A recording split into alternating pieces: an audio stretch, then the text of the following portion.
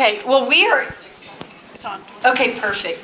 We're doing a 4-week series on Jesus and women. And so what we're going to start by today is we're going to burn our bras. So if anyone wants to start with that, that would be great. Mine, you wouldn't even be able to tell a difference if except they were a little lower, but you wouldn't be able to tell, sadly enough. But really, I do want to reiterate, it's Jesus and women, but more about that, it's Jesus. It's just who Jesus is and the way He elevated and gave dignity and respect to women in a time when culture did just the opposite. So at the end of the 4 weeks, the goal is not that we burn our bras and say, woo, we demand, whatever. No. The end of the 4-week goal, the goal at the end of the 4 weeks is that we love a God that we see in a fuller picture, in a greater light. And we understand that when Jesus came, He turned culture on its head, society on its head, norms on its head.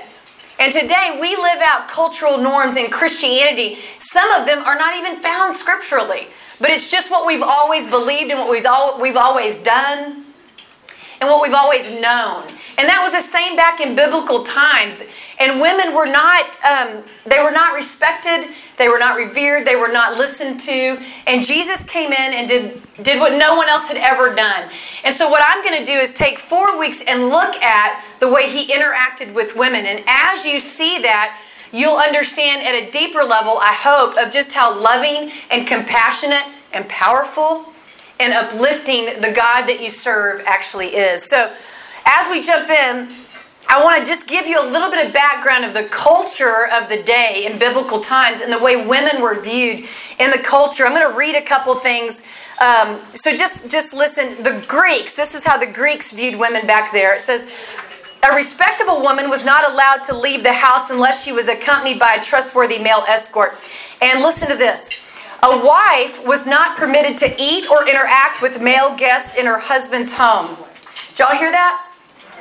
So you've done all the cooking, you've been the hospitable one, and then the guests get there, and you're not allowed to interact with them. Instead, she had to retire to her woman's quarters.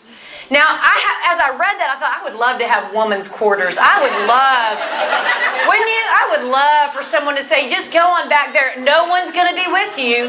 You're going to be all by yourself. That's like vacation to me. Anyway, men kept their wives under lock and key, and women had the social status of a slave. Women had the social status of a slave. Girls were not allowed to go to school, and when they grew up, they were not allowed to speak in public. Women were considered inferior to men, and the Greek poets equated women with evil. Hence Pandora and her box. Now, this is how the Romans viewed women back in this day. Same thing. Their view of women was very low. Roman law placed a wife under the absolute control of her husband, who had ownership of her and all her possessions. Had ownership. All right, whatever. We'll just stop right there. He could divorce her if she went out in public without a veil on. Remember, some of you have heard me teach on the woman at the well who'd been divorced 5 times. Back in the day, if a man wanted to divorce you, all he had to do was take you to the public square and say 3 times, I divorce you, I divorce you, I divorce you. And it was done.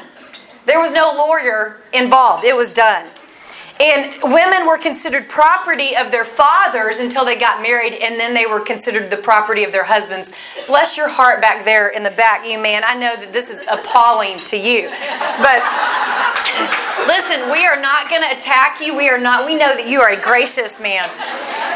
He is like, note to self, don't ever go down to the poolside room on Wednesdays. It says, a husband had the power of life and death over his wife, just as he did his children. And as with the Greeks, women were not allowed to speak in public. Jewish women, let's talk about how the Jews viewed women. They're the religious men and women of the day. Here's how you would think they would be a little bit better, but not at all. It says, women were barred from speaking in public. Barred from speaking in public. And the oral law prohibited women from reading the Torah, which was their Bible, essentially out loud. Synagogue worship was segregated, with women never allowed to be heard. Now, when I went and toured the Holy Lands a few years back, we were at the Wailing Wall, Now, this is in 2013 that I was there at the Wailing Wall at the Temple Mount in Jerusalem, still segregated to this day. Men are on one side, there's a barrier, women are on the other side, and they're praying separately. And so at certain levels, this still exists in our culture today, but I think it's so interesting that this is the norm, and not just the norm by those that are outside of religious activity, but especially the norm with those that are inside religious activity. So Jewish men and women, you could, if you were a rabbi, which meant teacher, you could not get within 6 feet of women that were not your spouse, and you certainly wouldn't talk to them. So Jesus, who's referred to as teacher and rabbi throughout the New Testament, we're going to look at what he does and how he interacts with women. And the one thing I've said over and over that I will always say, that Dwight has said, is that the one thing you will see most apparent about Christ as you study him is that he's always surprising. Every time I think, well, that's probably how he's going to react. He's probably going to respond this way. That's what he would say. It's always different. And so as I read that in Scripture, and as you and I study this together for the next 4 weeks, we have to put ourselves in this story. So as Jesus speaks to these women, I have to realize that's how he speaks to me. Because some of us came in today, and we are still under the lie that God somehow doesn't view us as worthy enough of his blessings. And maybe it's not because you're female, but just because you don't think that you're worthy. Some of us, if we were really honest, and Jesus in the flesh walked in the room, we're a little nervous about what he might think that we're here. How might he view me? What might he think about me? Most of us, if we're really honest, wake up, and when we start to pray, we start with, I'm sorry, I'm sorry, I'm sorry. Right? I'm sorry, I'm sorry, I'm sorry. And we don't really ever get past that in our relationship with the Lord, and that's not a relationship that's found in freedom. It's one that's found in guilt. And that's not the God of Scripture. He says, I came that you might have freedom and have life and have it abundantly. It is for freedom that I've set you free, Christ says. Don't be bound by a yoke of slavery again. Sometimes our slavery is just our own mind and the way we view ourselves, and therefore project that onto God and think, well, that's obviously how he must see me too.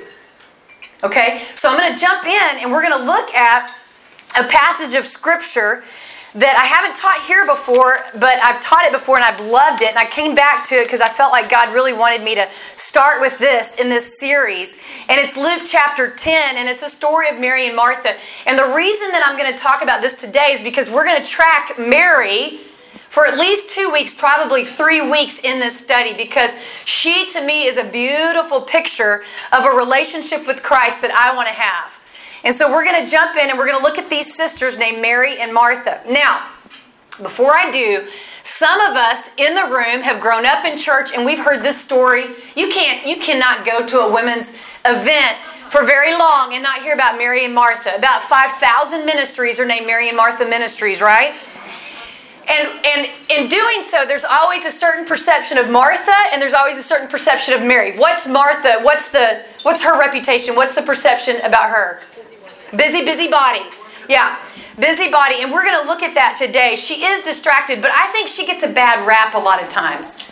And so we're going to look at her with more respect today than I think she's been given in the past. Because Jesus, several times in Scripture, says Jesus loved Martha. Now, Jesus loved Martha. And so I want you to keep that in mind, because many of us, myself included, I relate to Martha. Okay? Okay. All right, let's jump in. Luke chapter 10, verse 38, it says, Now as they went on their way, they're talking about Jesus and his disciples, as they went on their way, they're headed toward Jerusalem. They entered a village. And a woman named Martha welcomed him into her house. So I want to stop there for just a second. Martha's the older sister. She welcomes Jesus into her house. We believe Martha's the one that owned the home. Martha had a brother named Lazarus and a sister named Mary. The three of them were good, close friends of Jesus. And so Jesus is walking, he's making the trek to Jerusalem where he's going to be crucified. And he stops in Bethany. He's just left Samaria, where he met the woman at the well. The Samaritans hated him. The whole village turned around, but then he needed to leave because he was also being persecuted. So he's trekking on to Jerusalem. He stops in Bethany, and Martha welcomes him into her house. So she's not cranky yet, okay? Aren't we like that? It's like the idea of having people over is always a great idea to me, right? And then there comes a time when you need to leave. It's time for the party to be over. Okay, so Martha welcomes him in. Verse 39, it says, and she had a sister called Mary who sat at the Lord's feet and listened to his teaching. So Martha welcomes him, and Mary immediately sits down at his feet. Now, we'll talk about that in just a second. But that's where we see her posture, and that's where she's going to stay. She stays at the Lord's feet, and she listens to his teaching. Now, you can pass over this and just assume, well, that's where she is. She's sitting there. But what we have to understand, culturally, in this day, this is so monumental, it's unbelievable. Because only people that were allowed to sit at the teacher's feet were men. So up until this point, what we believe is that the only people at Jesus' feet were the disciples or other men. And so to sit at a teacher's feet and for the teacher to allow you to sit at his feet meant he's saying, you're a disciple of mine. Where is Mary? Where's she sitting? She's sitting at his feet. You have no idea how this is going to make people's heads pop off. And so I don't want it to be lost on us the way Jesus interacts with society and the way he turns things on its head. And so for the cultural norm, forever, women were not even allowed in the room. She needed to go back and get in the kitchen or go to the woman's quarters. And she's sitting at his feet, and Jesus is welcoming her there. I love, the grace and compassion and dignity of Christ, but I love the boldness of Mary. Don't you? She gets it. She's like, listen, y'all just deal with it. You just say what you want, do what you want. I know where I need to be, and it's at his feet. It's at his feet. So she's sitting there. I read a quote by Sue Boland that says this. I loved it. It says, among Jesus' closest friends were Mary, Martha, and Lazarus, who had entertained him at their home. Martha assumed the traditional female role of preparing a meal for Jesus, her guest, while her sister Mary did what only men would do, namely learn from Jesus' teachings. Mary was the cultural deviant, but so was Jesus, because he violated the rabbinic law of his day, which meant you couldn't speak to women. And by teaching Mary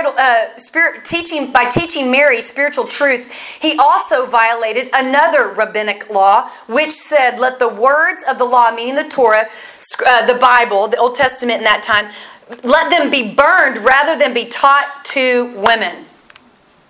Is that nuts?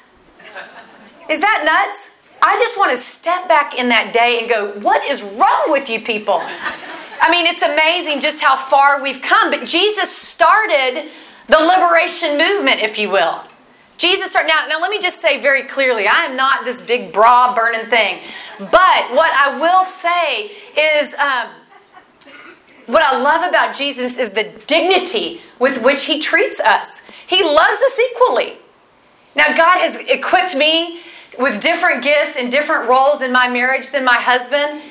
And I'm not saying that we're equal in the sense that we have the same gifts and all that. We have a complementarian relationship. But what I am trying to tell you today is that Jesus, by moving women to a place of dignity, he's moving humanity to a place of dignity. He's saying, listen, I have come that you might have life. And what you think is normal is not normal, right? And so you can plug that in for if racism had been rampant, which it was, there would have been an African American, there would have been an Asian, there would have been a Hispanic, Latino, there would have been a white, whatever. He's colorblind. And that applies to women as well. And that's what I love about the Lord. As you follow him and as you fall in love with Jesus, you're going to be aghast and amazed and in awe of who he is. Of who he is. And oftentimes we stop short and we just walk in this Western Christian culture and we learn things that might not necessarily be reflective of Scripture, but they're just the cultural norm and they've bled into our churches. Does that make sense? Okay. All right. So she's a cultural deviant. I don't know what would make me a cultural deviant, but I like that term. Okay. And then in verse 40 it says, but Martha, now watch. So Mary's sitting at his feet. Martha's making a meal. And it says, Martha was distracted with much serving. Circle, underline, and star that. Martha is distracted with much serving. What's distracting Martha? How dare her serve, right? So I don't want this to be lost on us. What is distracting Martha? It's service. It's service. It's something that's really good in and of itself. Right? What is distracting you? What is distracting you? I have been sitting in this passage again, and this morning, all week long, I've been thinking, what is distracting me, Lord? Oh my goodness, I can't even begin to tell you. First thing, for me, my goal in the morning is when my kids get off to school, is for me to sit in this orange chair that I have and sit at Jesus' feet and actually engage with Him. Not check off the list that I've done a devotional, but to literally engage with Him. And let me tell you what distracts me. As soon as my kids get out the door, I want to go work out so I can get that done. So I'd rather go do that first and check it off the list. And then when I'm done working out, well, HEB's right across the street. So why don't I just go do that and get that checked off the list? And then when I come home, I'll sit at your feet. Well, what happens is when I come home, I realize none of the beds are made. And for me, that makes me insane. So then I start doing that. And then by the time I look up, it's 1 o'clock probably. And then it just doesn't happen. So is it wrong to work out? Absolutely not. Is it wrong to grocery shop for my family? Absolutely not. And sometimes what wakes me up and distracts me are things that I'm worried about. Things that trouble me. So sometimes my schedule gets off rhythm and I'm doing things that I need to attend to, and it's all a distraction. And none of it's bad. That's what I want to really clarify, because a lot of times I think Martha is painted in a light of, well, she's just stupid. How could she not have chosen the right thing? Let me tell you, who's going to cook the meal if Martha's not going to cook it? Do you know what I mean? It's like Martha's not doing that because she's a deviant. She's not in the kitchen serving Jesus because she thinks, well, I'll just show him. I'm not going to sit at his feet. She's not prideful. She's doing what's normal. She's doing what she knows needs to get done. And that's what's interesting. So I want you to think for just a second, what is distracting you at this season of your life? Maybe it's your kids. Maybe it's your spouse. Maybe it's your career. Maybe it's your service. Maybe it's your ministry that you're involved in. Oftentimes I can get distracted by ministry, and it's easier to prepare a message than just to engage with Christ. And I don't ever want ministry to supersede my love for Him, because you don't want me teaching. You don't. And you've sat under pastors before, and you can tell they're just cranky. They're cranky. They need a break. And because they're all about the work, because they've become distracted. It happens. I read this about Martha that I thought was so good, and it just paints her in such a good light. It says, torn between the conversation and her preparations, Martha's attention is drawn to the kitchen, and here she readies her feast. Nothing like a hot meal for a weary traveler, and nothing but the best for Jesus. In her zeal to give the very best to Jesus, she empties her cupboards, brings out the foods reserved for special occasions, and gets the flour to make fresh bread. Something is in the making that's eternal, but it's not in the kitchen. What's cooking in the kitchen will be gone in a meal. It's what's being prepared in the other room that will go on forever. And what I loved about what Ken Geyer says is he says Martha is torn between the conversation that's happening in the living room and what's happening, the needs in the kitchen. That spoke to me so much, because I thought that's where I sit a lot of the times. I'm torn between understanding I need to engage with the Lord. My relationship with Him has got to go beyond my study of Him. But I'm torn because I've got all these things I've got to attend to and take care of. But those things will be gone at the end of the meal. And what happens here will last for eternity. You see, what happens here at the feet of Jesus will impact and change the way I view everything else I've got to attend to. And so Martha, in her distraction, is led away to the kitchen, and watch what happens by her distractions. So she's in the kitchen, she sees Mary sitting at His feet, and she's getting annoyed, and she says this. She goes up to the Lord, and she says, Lord, watch this. Do you not care, circle and underline, that my sister has left me to serve alone? Tell her to help me. Whoa. Now remember just a couple verses prior, Martha welcomed him into her home, right? She welcomed him into her home. What is it that you love to do? What is it that you love to do? Maybe you love those babies of yours and you love being a mom. Maybe you love serving at your kids' school. Maybe you love exercising. Maybe you love helping your husband. Maybe you love your career. I don't know what it is that you love. I love my kids. I love being a wife and a mother. I love working out. I love my life. But here is the thing. Those things do not give me life. Life is not found in those things in and of themselves. Does that make sense? And so here's what happens. Jesus comes in, he's in her house, and she goes into the kitchen and she starts cooking up a storm. And it's exciting, isn't it? When you're about to cook a big meal, it's fun. You're thinking, what's the menu going to be? And, oh, I bet he's going to love this. I bet he's tired. I'm going to refill his drink. And you're doing all that. And then after a while, that gives you a little bit of life. After a while, it kind of wanes. Right? Right? That treadmill doesn't do it for me anymore. I don't care how much I can whittle my thighs. It's just not in the end going to give me life. Right? I don't care how much fun those friends are. I can just go out with them. We can do girls' night only so many times. It's not going to give me life. My children will not give me life. And so what happens after a while, when I'm doing those things over and over and over, and I'm distracted by them, and it's kept me from sitting at the feet of Jesus, my heart and my attitude becomes just like Martha's. How does it start? Lord, do you not care? Boy, has her tune changed toward him. Do you not care? You might say this, Lord, do you even see me?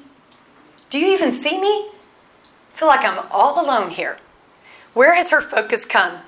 It was on Jesus. Come on in. And now where's her focus? Right. So it becomes this self-focused, myopic view that we create of ourselves. And it says, do you not care what? Care about what, Martha? That my sister has left me. So now what's she doing? Blaming. Don't you? These kids are going to make me crazy. My husband, when's the last time he even appreciated all that I've done? Yeah, you're going to think that's a hot meal. I'm going to make sure it's just lukewarm, you know? You know how you just get so tired that we have critical spirits. Women are really good at this, right? That edge starts to come to our spirit and we get real short-fused, and all of a sudden we can see our spouses and our kids taking a step back because they're like, I don't know why she's so cranky, but she is cranky. And internally, I'm blaming them. I'm like, right? Right? So that's exactly what happens with Martha. She says, Lord, do you not care? My sister has left me. I'm all alone. How many of us feel that way? Nobody even cares. Nobody even cares. I'm up here and I'm the one decorating the stinking classroom and nobody else cares. Right? I'm the one that's all in charge of the fun run and nobody else cares. You know, I'm the one in charge of caring for my parents who are ailing and nobody else cares. Whatever it is that's on your plate, that's filling your plate, whether you've placed it there or not, if it's becoming a distraction, you'll know because you'll be getting crankier and crankier and crankier. Your fuse will be shorter and shorter and shorter. And all of a sudden, you start blaming everyone you see. Not just Mary, but she's going to blame everybody. Lord, you don't even care. So she's blaming him, blaming the sister, and I'm serving alone. And then what does she do? Tell her to help me. What's your prayer? Change him. Change him. Change her. Make them see the light. Lord, just I don't want to say kill them kids, but Lord, do something. Do something. You see how we change, and then all of a sudden it's like nobody wants to be around Martha. Martha's gotten cranky. And so you're the same way, right? I'm the same way. We totally connect to this. And so I wrote some things down that occur as a result of these distractions. Anxiety, because what's happening? Martha, in her mind, who does she believe is in charge of all this? Whose shoulders does this meal rest on? Hers. Why is she cranky? Because it all rests on her.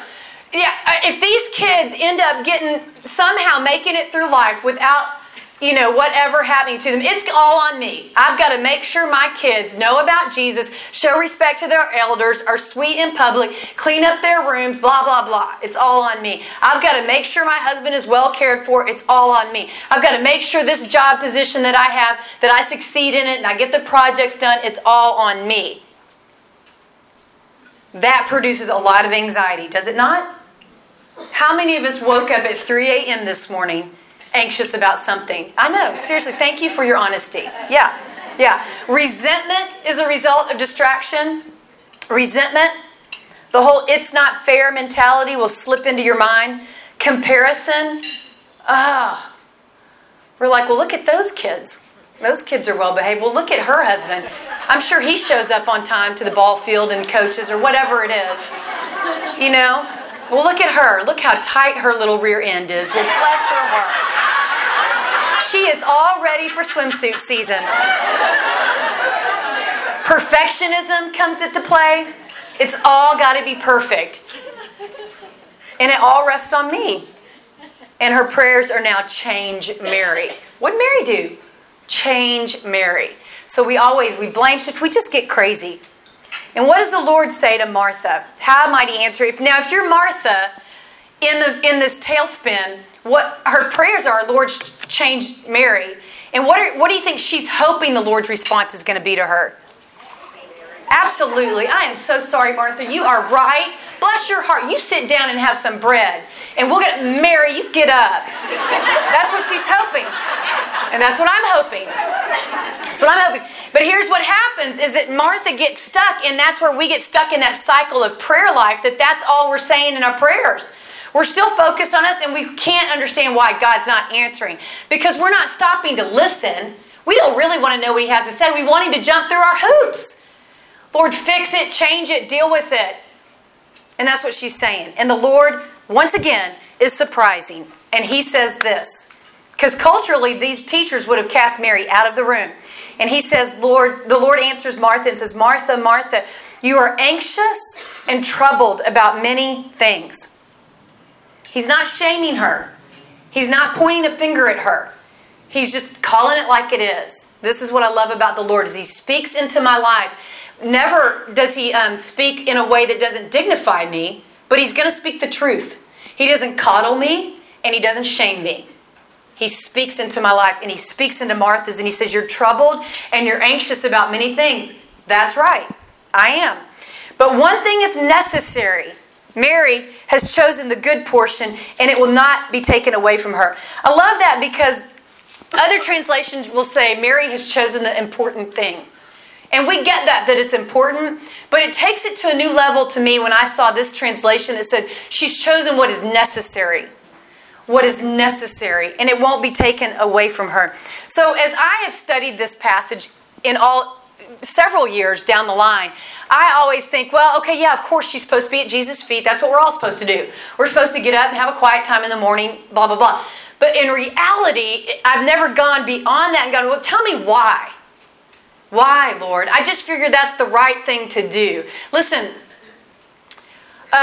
obedience, what Dwight has said in the past that I love is he says, obedience will never sustain your faith.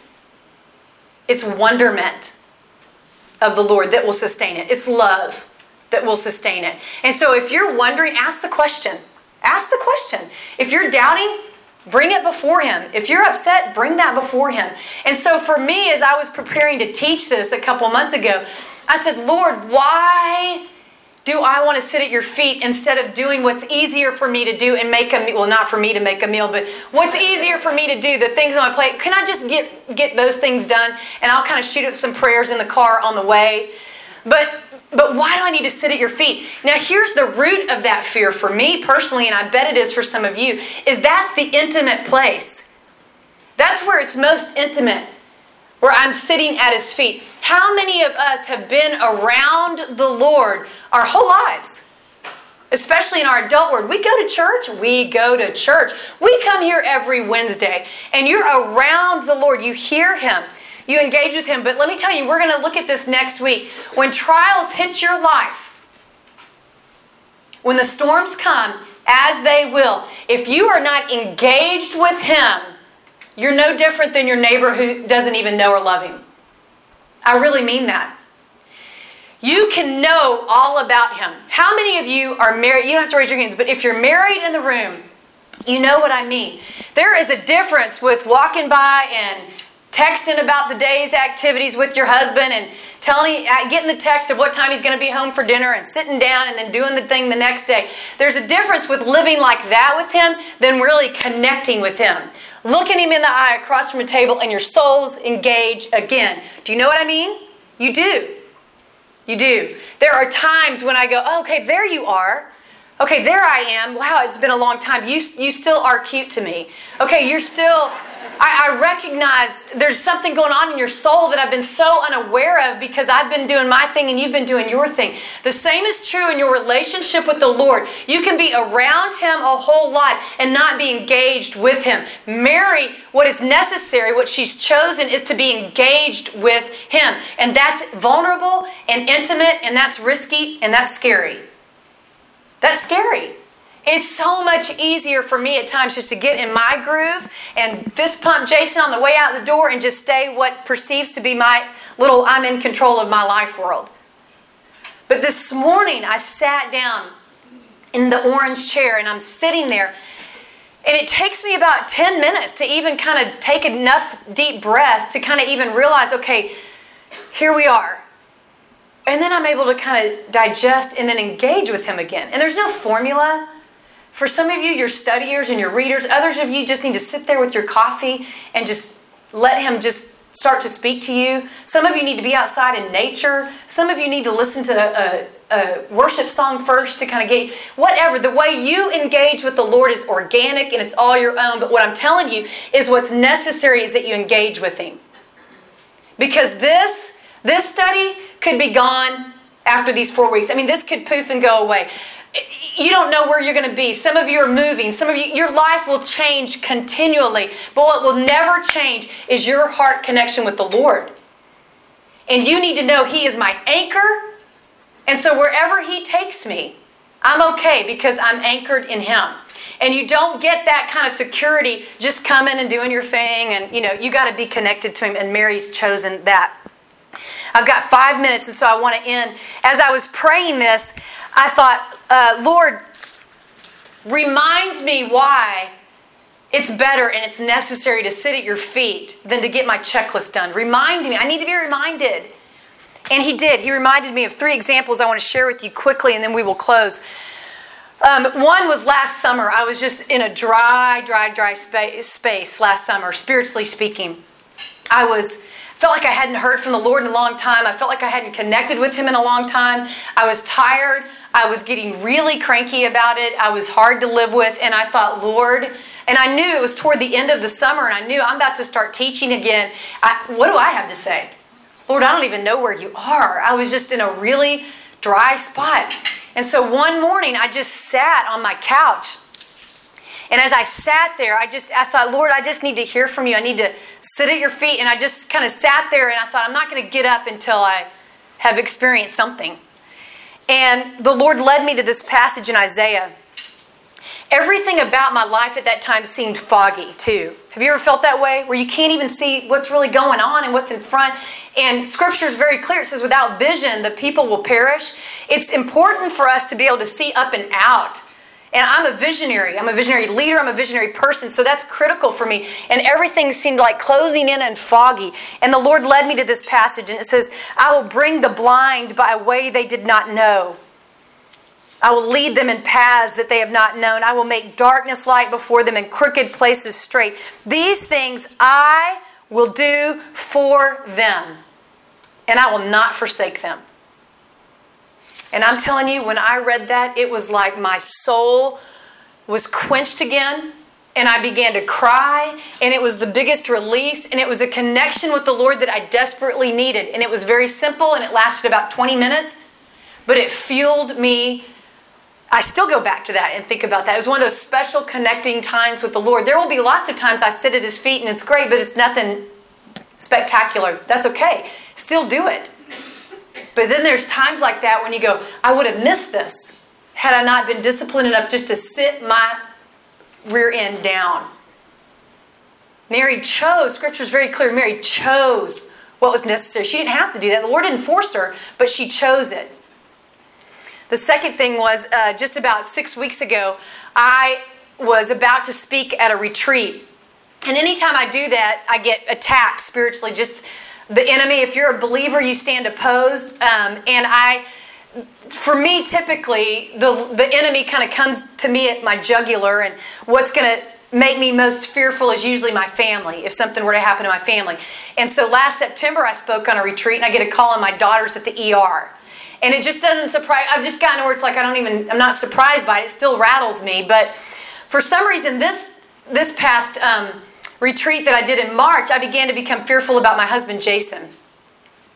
And I don't know why. I was like, I'm just afraid something's going to happen to him. We're kind of reaching that age of our health is, don't even laugh. But we are.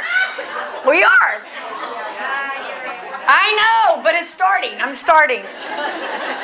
But I began to get really fearful about Jason.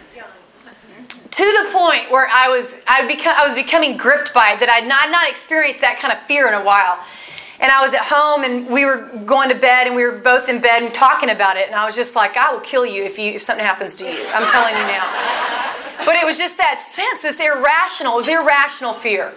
And even though I could distinguish and tell where it was coming from, it wasn't easing up. It was really difficult. Well, he drifts off to sleep. He's like, all right, pet you on the head, and then he's going to sleep. And I'm sitting there, and I just thought, Lord, this is really affecting me. And I kid you not, I just thought, Lord, I need to hear from you. And I opened up, and for some reason I was led to Psalm 92. And it says this, but the godly will flourish like palm trees and grow strong like the cedars of Lebanon. For they are transplanted to the Lord's own house. They flourish in the courts of our God. Even in old age, they will still produce fruit, and they will remain vital and green. They will declare, the Lord is just. He's my rock, and there's no evil in him. I had the best sleep I'd had in days. I did, because I thought, and it's the Lord's not promised me that Jason's going to outlive me. That's not what I needed. I needed to know the Lord sees me. He sees me, and these little things, they matter to him. And had I just popped an Ambien or a Tylenol PM or whatever it is we do to take the edge off, if I had done that, I would have missed him. I would have missed him. You need a teacher that loves him, and you need to love him. And it's just one of those times where I felt like Mary. It's like, there's nothing sweeter than sitting at your feet. That's where life comes. That's where life is found. All these other things that I do, hoping that they're going to scratch the itch or satisfy the thing, they're going to end up frustrating me no matter how good they are. But when I'm receiving life from the life giver, then I can pour myself out in these things, but they don't owe me anything. I'm not depending on them to meet a need in me that God never designed for them to meet. I'll close. The other example I had was about 6.5 years ago. I was pregnant with Beth, and I was spending time with the Lord, and he led me to Isaiah 43. And it says, "Oh, Jacob, listen to the Lord who created you. The one who formed you says this." Some of you need to just hear this today. "Do not be afraid, for I've ransomed you. I've called you by name. You are mine. When you go through deep waters, I'm going to be with you. When you go through rivers of difficulty, you will not drown. When you walk through the fire of oppression, you will not be burned up. The flames will not consume you." Why? Because I'm the Lord your God, the Holy One of Israel, your Savior. I gave Egypt as a ransom for your freedom. Others were given in exchange for you. I traded their lives for yours. Why? Because you are so precious to me. You are honored, and I love you. When the Lord said that, gave that to me, I knew he was trying to tell me something about Beth, who was in my womb at 7 months. Turned out she had a hole in her heart. She had to have open heart surgery, the whole thing. Many of you know the story. But I'm telling you, that verse is over this child's life. Because God gave that to me. Was I scared? Yeah. Was I grieving? Yes. But I wasn't hopeless. I wasn't in despair. Listen, I read this quote by Christine Caine, and she says, "Faith doesn't prevent life from happening to you. Faith does not prevent life from happening to you. Faith carries you through life no matter what happens to you, in you, or around you. Do you hear that? Faith does not prevent life from happening to you. It just carries you through it. It carries you through it. Mary understood that. Mary understood that. So what is Jesus asking from you and from me? The same thing that he was asking of Mary and Martha. He wants your full surrender. He wants your heart. And it requires far more of you to sit at his feet than it does to make him a meal. You can volunteer at the soup kitchen under the bridge every stinking Sunday if you want, and you will still get cranky if that's all you're doing. Because life is found in your personal connection. Now, in service, you will connect with him through those things. But at the end of the day, if you're just doing the thing and you're bypassing him, and you know what I mean, he just will never let it satisfy you because he wants your heart, because he loves you that much. So as I was praying this, I thought about, Lord, what is it you want to say to us? What are you saying to us? What are you saying to me? And the thing that I kept sensing him saying was, come closer, daughter, come closer. And so over the next 3 weeks, that's what I want you to hear the Lord say to you. Come closer. Come closer. It's the safest place you're going to be. I'm telling you, just come closer to him. So Jesus, in the sense, turned society on its head because he even allowed Mary to sit at his feet and become his disciple. And as a result, she was completely changed. And we'll see that as we walk on with her life a little bit more. Let me pray for us. Lord, you know what we walked in with today. You know what it is that causes us to fret like Martha. You know what distracts us. And yet you graciously and lovingly say, oh, come closer. Come closer. Let those things go. Lord, would you give us the courage we need to be more intimate with you? In Jesus' name, amen. Thank you, ladies. You're dismissed. Next Wednesday, we'll see you back.